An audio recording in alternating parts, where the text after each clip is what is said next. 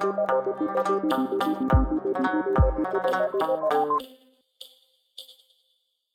Podcast.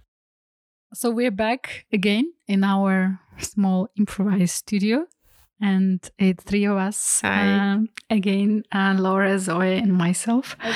So it feels like, to me, it's kind of summarizing in a way, but also looking a bit further, in our conversation. We wanted to little bit talk about the future and somehow the relations with future that we all have. And I don't know, I just wanted to leave it really open without any questions, but just to frame it, what really concerns me, for example, is that what I see, and we actually talk a little bit about like how we actually respond to certain things that are happening currently, whether we take more control or we become more open. This also shapes in a way our relation with future and how we actually show up in what quality and with what kind of mindset. What have you noticed? What are you seeing? And of course, how hopeful are you about our future? I just probably might start. I remember a beautiful model, again, if we are talking about the approaches and the theories and models. And I actually, when I met Bill Sharp first at the Basecamp, which I have been part of in the frame of the School of Systems Change, and then later on also at some other seminars, he was actually talking about the future in a very different way, how I knew that. Because what I, let's say, future work, how I consider that like back 5-7 years ago was that, again, you have those prognoses. So you know forecasts, you know how it was in the past. So you more or less predict how it might be working in the future. And then another one is that you kind of create scenarios. And this is actually what we started to do when the pandemic started. So the usual way, you just try to calculate what is possible and they make scenarios and do the some preparation work around that, and then it doesn't work, and then you start again. And then those roadmaps, which I also knew a little bit from the professional context I was working in, but I never looked at the future the way Bill has presented that, saying that future is actually a pathway.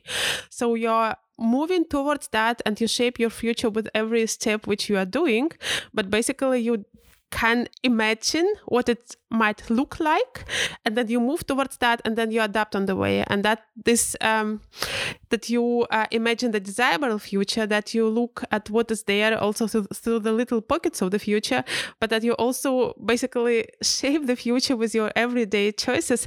That was really at that moment, like back few years ago, that was pretty mind-blowing to me. So it was like really looking at the future in a very different way, but also having agency in the future. So having agency, that was really something I was not thinking prior to that. And that gave me, because Indira, you've been also talking a little bit about the hope, that gave me somehow a lot of hope, because I understood, well, it's also me who might be a little piece in the shaping of the global future of the humanity, let's say. It maybe sounds ambitious, but I guess that was a real shift in the way how I was thinking about the future, just to put it on the table in the conversation. That's lovely. Yeah, it's making me think, that obviously I know, the approach of pathways, and what I like about it is that they're plural as well. So I think there's also something about like the dominant vision of the future. And certainly from where I sit in Western Europe, the dominant vision of the future is very technological. Yeah. Some of it still looks like Blade Runner, with like flying cars and all of this virtual reality and digitally enabled stuff. And it's actually quite, homogenous. That means, it's quite same, and there's not a lot of room for diversity and difference in it.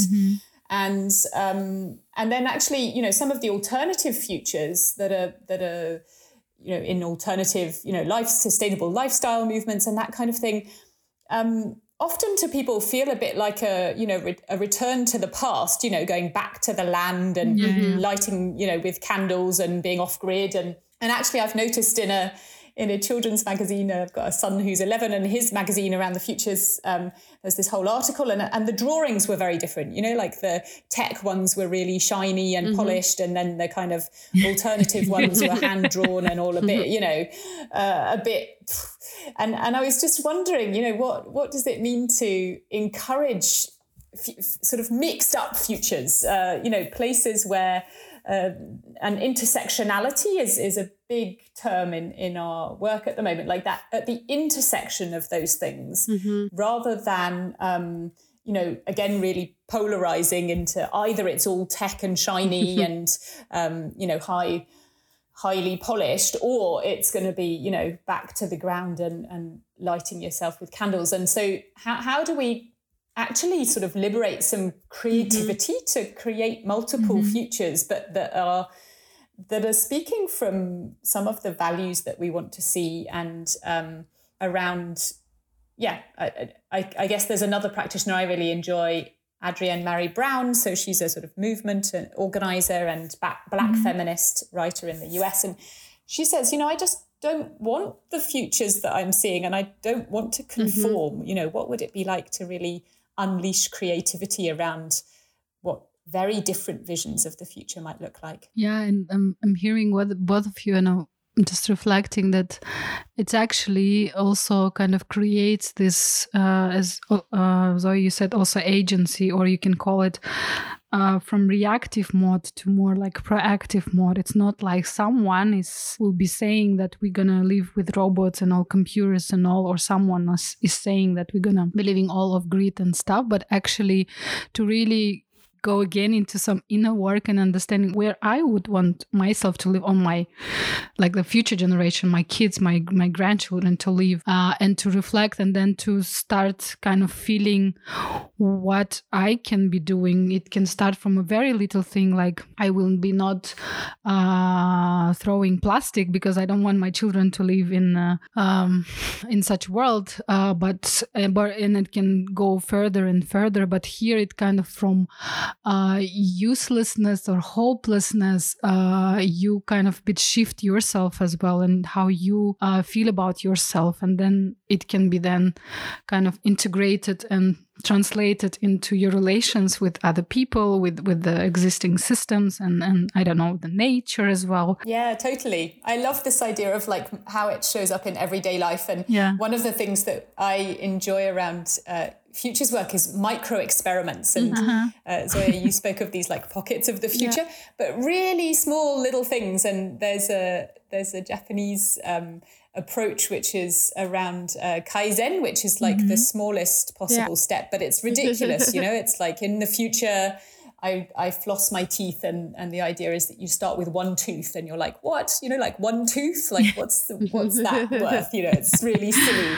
And I did an experiment last summer around kind of aliveness and equivalence with the rest of life. And my experiment was like, don't kill a single mosquito, okay? And I happen to live in a place where that's not bad for my health because there's no malaria or any diseases here.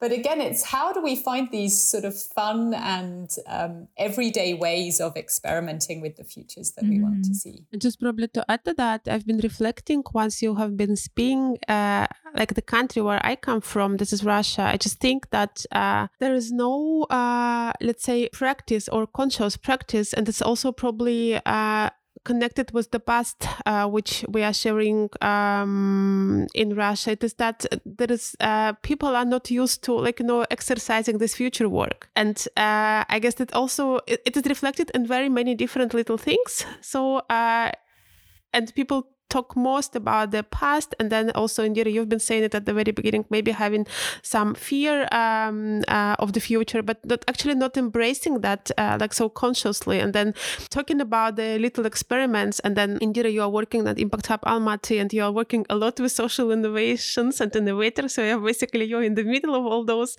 experiments, and then might also see a lot of this different reality. But I guess it's also like how to make this like really to a habit, to experiment, to exercise, to think about the future also from the position of the agency, not from the position of I cannot do anything and I'm just only taking what is coming. So, and then I guess it's also some deeper work is needed on that. And then it should be actually also done on the broader scale. And also I think a lot with the kids, because kids are really brilliant minds in terms of imagining. So how to start to nurture this imagination work in the very early stage, and especially in the context where because of some past and also some shared past, people might not be, let's say, used to have this type of conversation, let's say. Yeah, it probably should be like part of education and already like... I think so. Oh, yeah, everything like it's shaped. Thank you so much. I was just, Laura, do you have like something that you want to share from what you see in current reality, what actually gives you hope for the future? That's a big question. I do see hope in that. I think that there's really a deep sort of questioning that's going on about the world that we want and the lives that we want to have. And I can see that at, lots of different levels, whether it be, some of the big businesses we work with at Forum for the Future, coming and saying, but what does it mean to be a regenerative business? What does regenerative mean in our context? And right down to, people in my sort of family going, oh, I've never thought about a desirable future or a different way of living. And now I'm interested to have that conversation, over supper. So I think for me, it's just this sense of awakening, and there's a real hope. And I've had conversations across systems change practitioners saying that there's really that sense actually globally that there's a sort of awakening happening. Then my question is, how do we sustain that? How do we bring it alive and into our lives, and not just as a moment, but really as a shift? And what makes me hope is that those conversations and those questions, they really come from very different, from people with very different backgrounds, but also from people with very different countries. So I just see more and more people asking themselves those types of questions. And to me, it's amazing. That really gives a hope in a better future. Indira, and yourself, as you ask the question, now it comes to you. People whom I've been meeting, seeing, talking to for the last years. And when I see this light and some kind of spark, I feel like even one sparkling eye could make my day, I don't know, here and stuff. So I think we as a humanity, as people, we don't fully realize the potential that we hold and what we can do, even starting from very small and very everyday life. And it almost, I also kind of as a framework, we started from system thinking, then to system doing, and I think it's kind of system being. Yeah. So it's kind of how we can be from now, and we don't lose it, also this momentum, but actually it will become part of our being, that we will not be able to live differently or old way anymore. Not able, but also not willing, right? Not willing, I guess it's well, both of that. Yeah. Wow, thank you for these lovely conversations. Thank you. Thank you so much, Laura, for being with us and having this time to reflect a little bit, slow down in all this that is happening in our lives, professionally, personally, and to share it with us. It's been a pleasure. Thank you so much. Thank you.